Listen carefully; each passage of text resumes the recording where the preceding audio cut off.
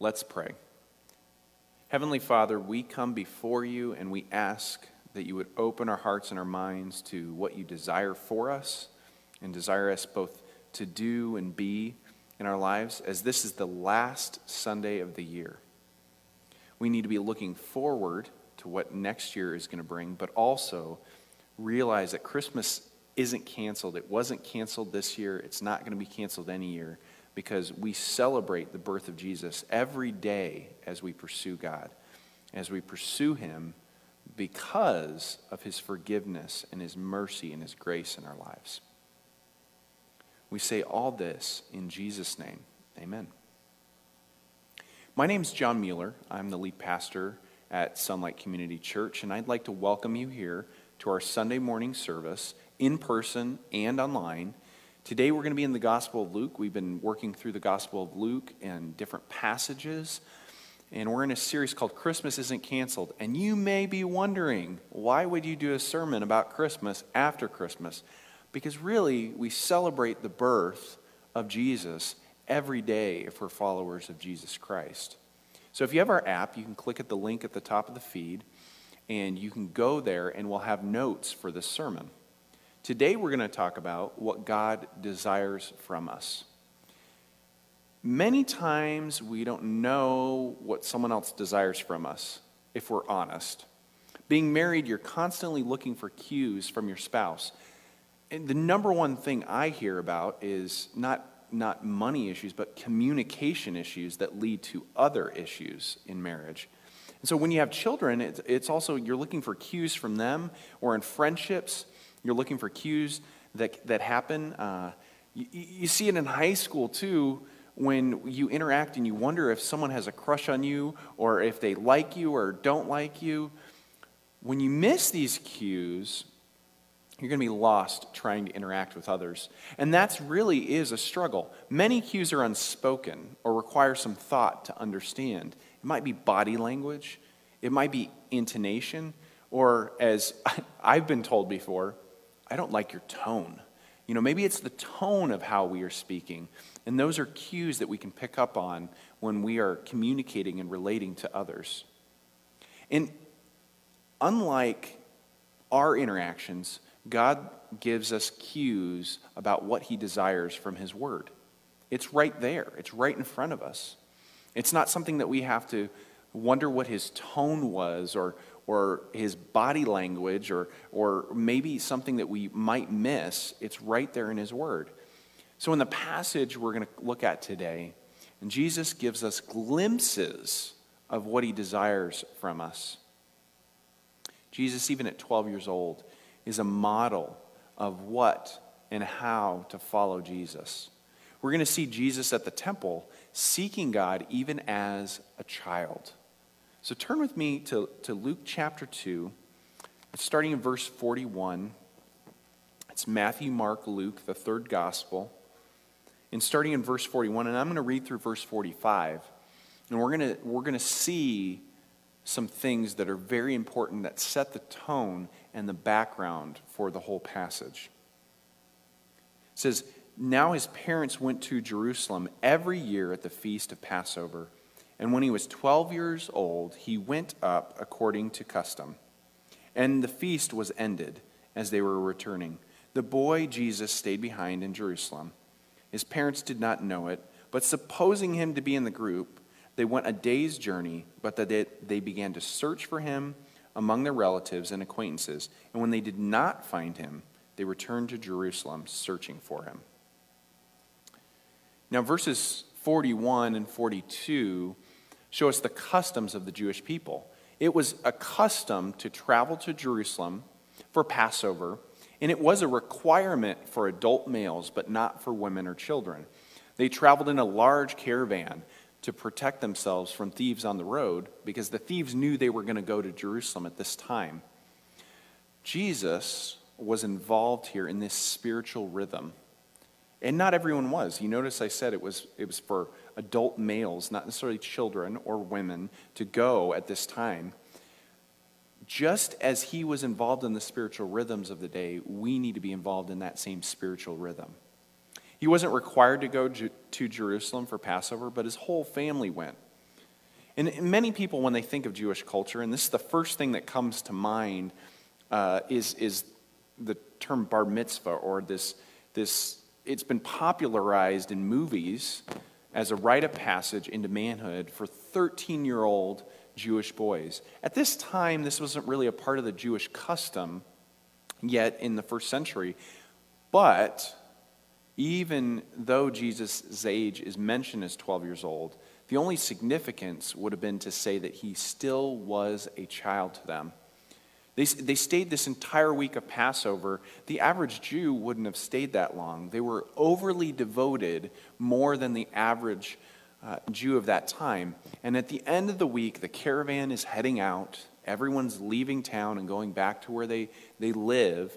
And Mary and Joseph headed out. That's where the story has a huge twist. Jesus, being 12 years old, could have been with other family members in the caravan, could have been taken by an aunt or an uncle or someone from their village and been staying with them as they were in this large caravan.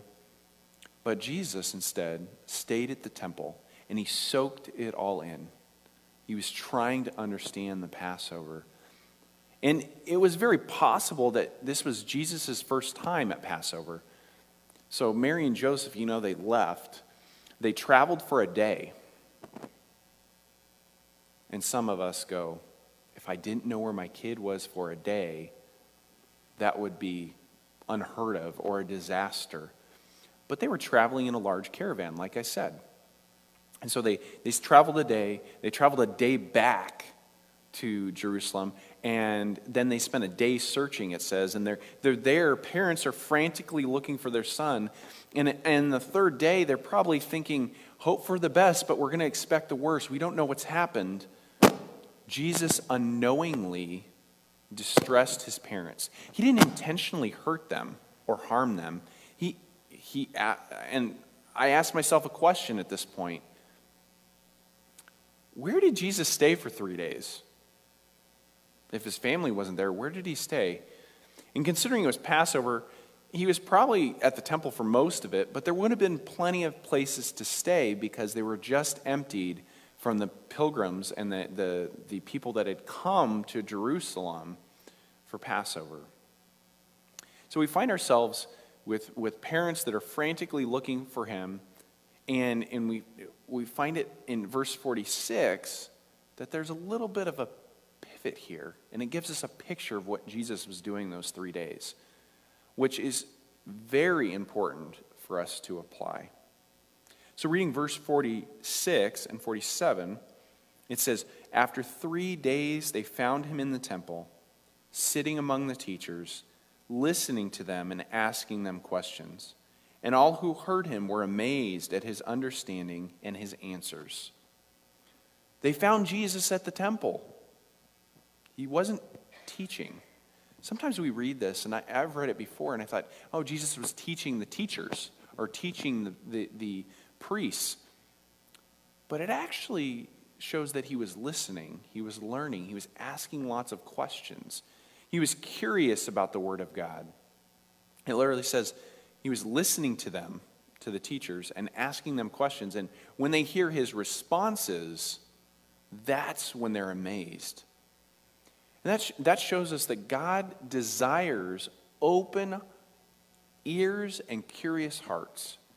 Jesus had an open ear to what they were teaching and was curious about different things about God. Jesus was in a dialogue with the teachers of the day, and people were amazed at his understanding, his wise answers, even as a child. Ken Hughes made a good point here when he said, rather, 12-year-old Jesus was sinless, intelligent, well-studied in the Scriptures, and illuminated by his Father in heaven. And so people saw the wisdom in what was going on. Jesus here, it doesn't say exactly what he said, but we can see from the people's response.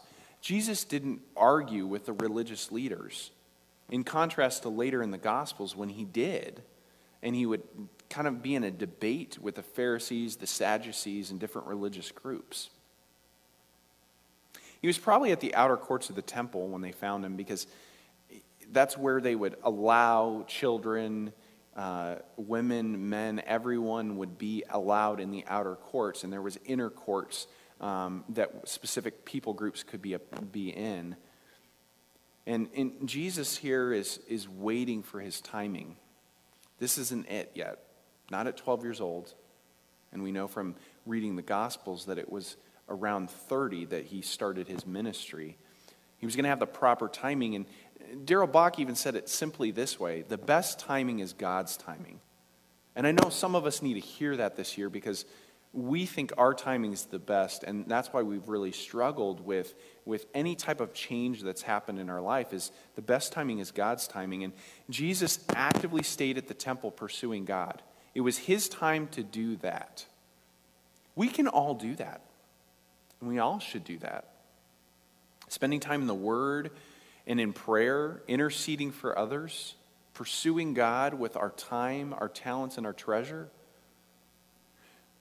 Darrell Bock also said this, and the reason I mention him so much is he's the primary, most in-depth scholar regarding the Gospel of Luke. He said this also: Jesus' attitudes about his walk with God, his call to serve him, his pursuit of intimacy with him are not a product of his unique sonship with God. They picture how all of us should prioritize our lives before God. All of us, not some of us, not just the super religious, but all of us should prioritize our lives before God.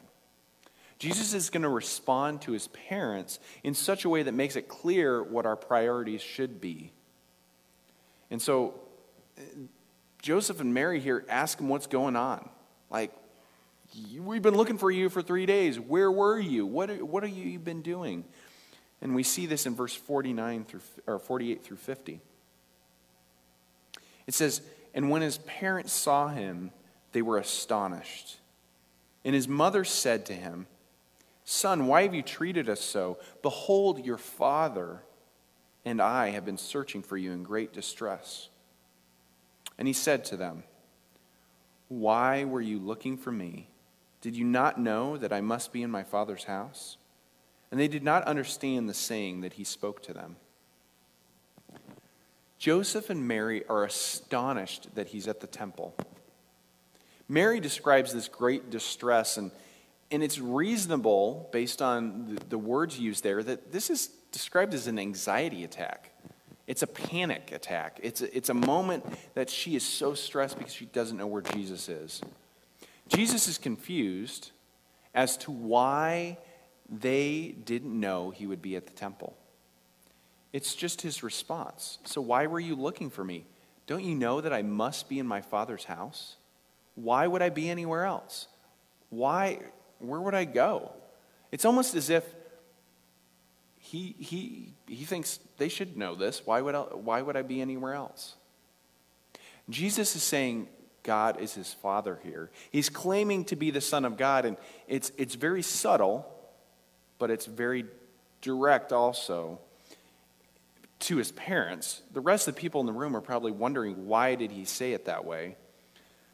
And so his parents, as well as the disciples, act pretty clueless at times. And this is one of those moments. People are not going to understand the time or the devotion you have for God. And they didn't understand Jesus' time and devotion in this moment. He was devoted to God, his God-given mission, as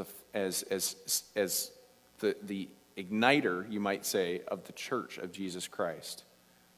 And so, secondly, we can learn that God desires our time and devotion. Why would I be anywhere else but my Father's house? Did you not know that I must be in my Father's house? And now we have an opportunity, just like Jesus, to claim a relationship with God that is special. Jesus claimed he had a relationship with God unlike anyone else. And here, he calls him Father. We can call him Father because of Jesus. We can call God our Father. In the Old Testament, in the entire Old Testament, God is only referred to as Father 14 times, and always in reference to Israel, as God is their Father, but it's never an individual. But Jesus, in the Gospels, 60 times calls God Father in a personal, very intimate way. Jesus transformed our relationship with God the Father. God is now our Father because of Jesus. It's not any other way. And so I have questions when I read this. Do you believe that Jesus is God's Son? Do you believe God is his Father? Jesus is either the Son of God or he's not. This might seem simplistic. This might seem obvious to those who have spent their lives in the Word of God. But there's still confusion to this day about who Jesus is. C.S. Lewis gave options of who Jesus could be. Either he's a liar, a lunatic, or Lord. And the point there is that you can't be indifferent to him. He has to be something. And it says that in Jesus, it says here that Jesus is in his Father's house, which is something different. He changed how ministry was saw in his day. We need to be the same part of that change. We need to be a part of the church to get resources for mission, but we cannot stay in the church, in a physical building, in a space. We cannot stay there to carry out the mission of the church. We have to be out with our neighbors, those in our community, sharing with them the love, the hope that we have from God.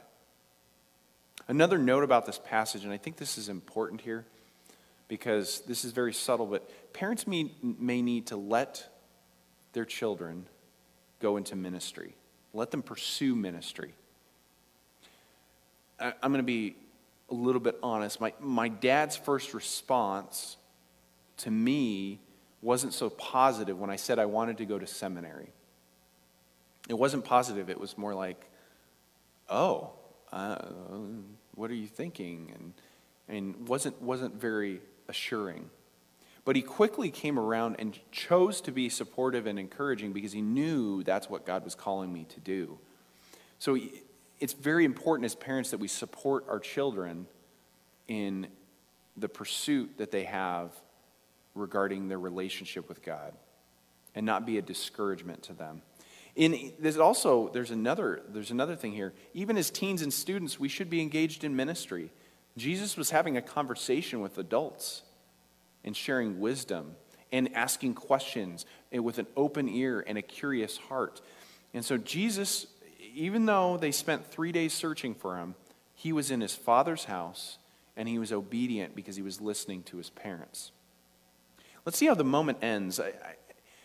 I think at this point, some of us might think, well, why didn't Jesus start his ministry then? And I still go back to it wasn't God's time for him, but it was God's time for him to learn and glean from others that were at the temple.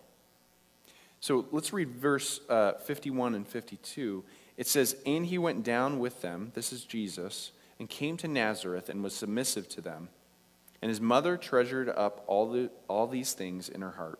And Jesus increased in wisdom and stature and in favor with God and man." I think it's so important here to realize what Jesus did. Jesus said, "Don't you know I'm in my Father's house? This is my home. You already know this. You heard from the angel that I'm really God's son, and you have been blessed to be a part of my life and be here, but I'm where I'm supposed to be."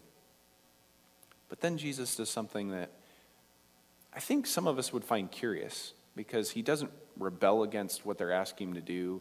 He doesn't stay at the temple longer. He chooses to go with his parents. And so Luke doesn't really record what Jesus' parents say next now that he's obedient to them. I don't think it really matters. Otherwise, it would have been included. Mary, again, is discerning and auditing, and that's what she's been doing this whole time, treasuring these moments of faith. Jesus is growing in wisdom, in favor relationally and spiritually, and in stature physically.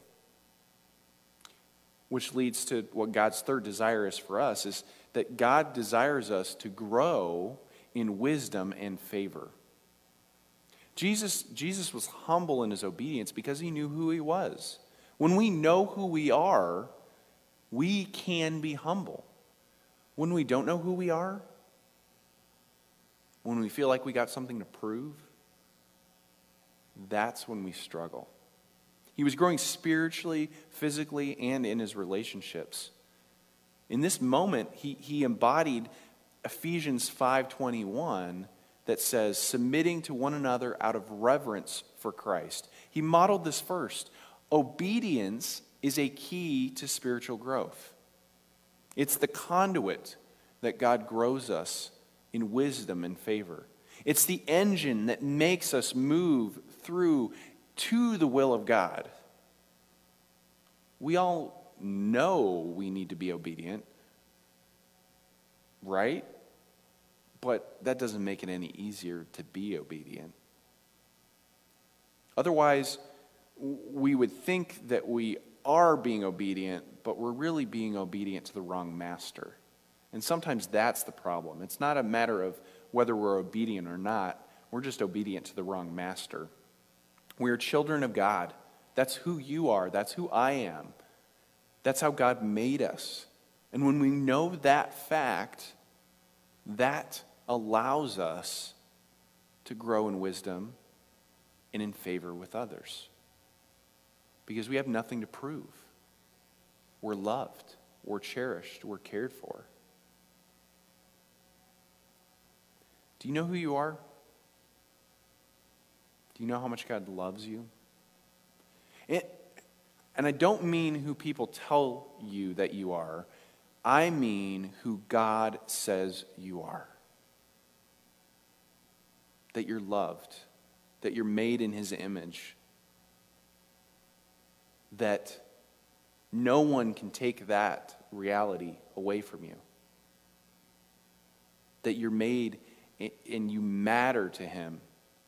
You matter to the God of the universe.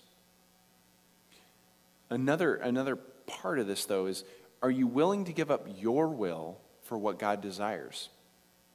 You may be looking at the points this morning and wondering which one is one that you're willing to give up, or maybe you're not even willing to give up any of them. Having an open ear is pretty hard. Our ears are shut. When we get tired, we don't want to listen to anybody. Having an open ear, having a curious heart. I find that curiosity is the thing that fights cynicism. It fights defensiveness if we're curious with others. How can we seek wisdom?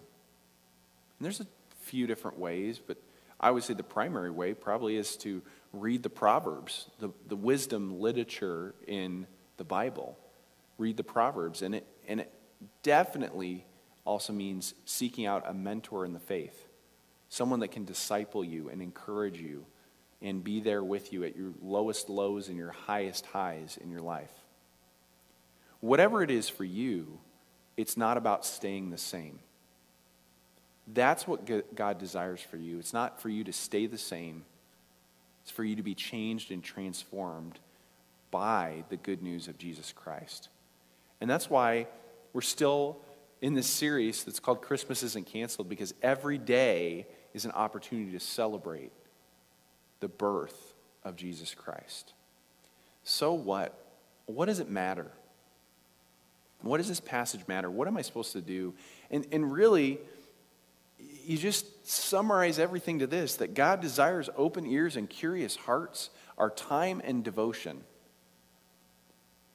You know, I read a lot, and I've heard so many different authors in different fields talk about that money doesn't matter nearly as much as time. And specifically wealthy people care more about their time than they do their money. And it's interesting to me because time is something that we can't get back or earn. We can't earn more time. It's a depleting resource. And so when we're giving our time and our devotion to God, that is the core, the deepest opportunity and offering we can give. When we have open ears to others, when we have open ears to the Word of God, at that point, we're able to respond with the truth that's in the Word to others.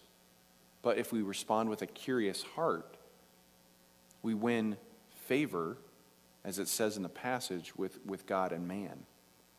It's not one or the other. If you notice, it says both. And so having a curious heart helps us with that. God desires us to grow in wisdom and in favor. I don't know about you, but I'm really glad God desires that. I'm really glad His Word shows that. I'm really glad that Jesus modeled that.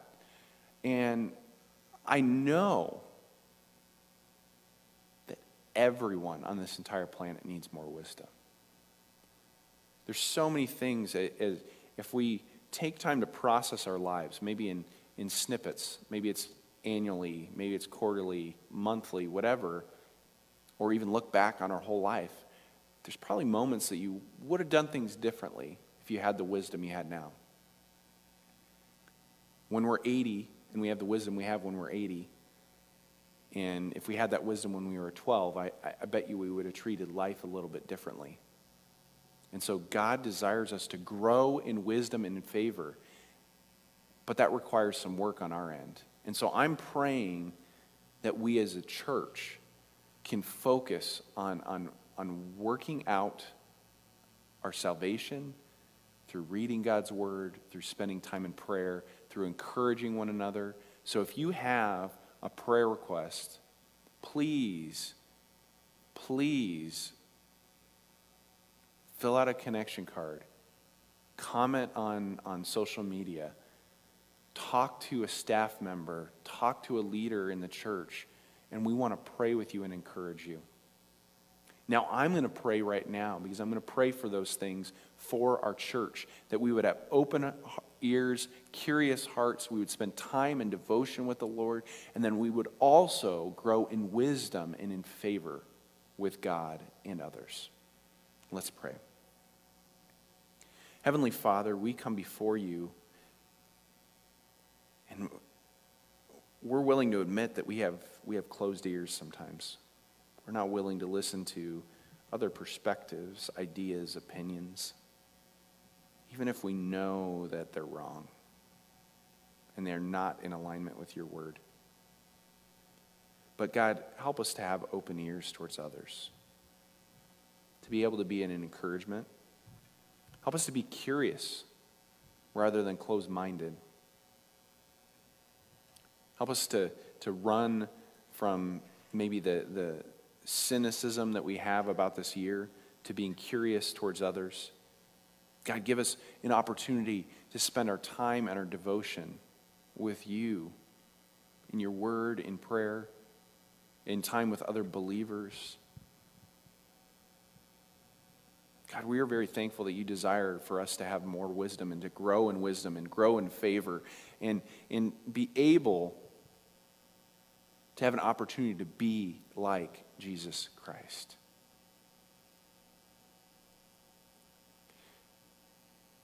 God, we are thankful that you love us enough to desire that for us. We say all this in Jesus' name. Amen.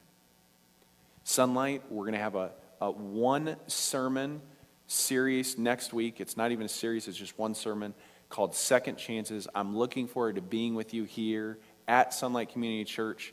For that sermon, we're going to talk about grace as we start a new year. Thank you for being here, for being a part of God's movement in His church, and I'm excited to start that next week.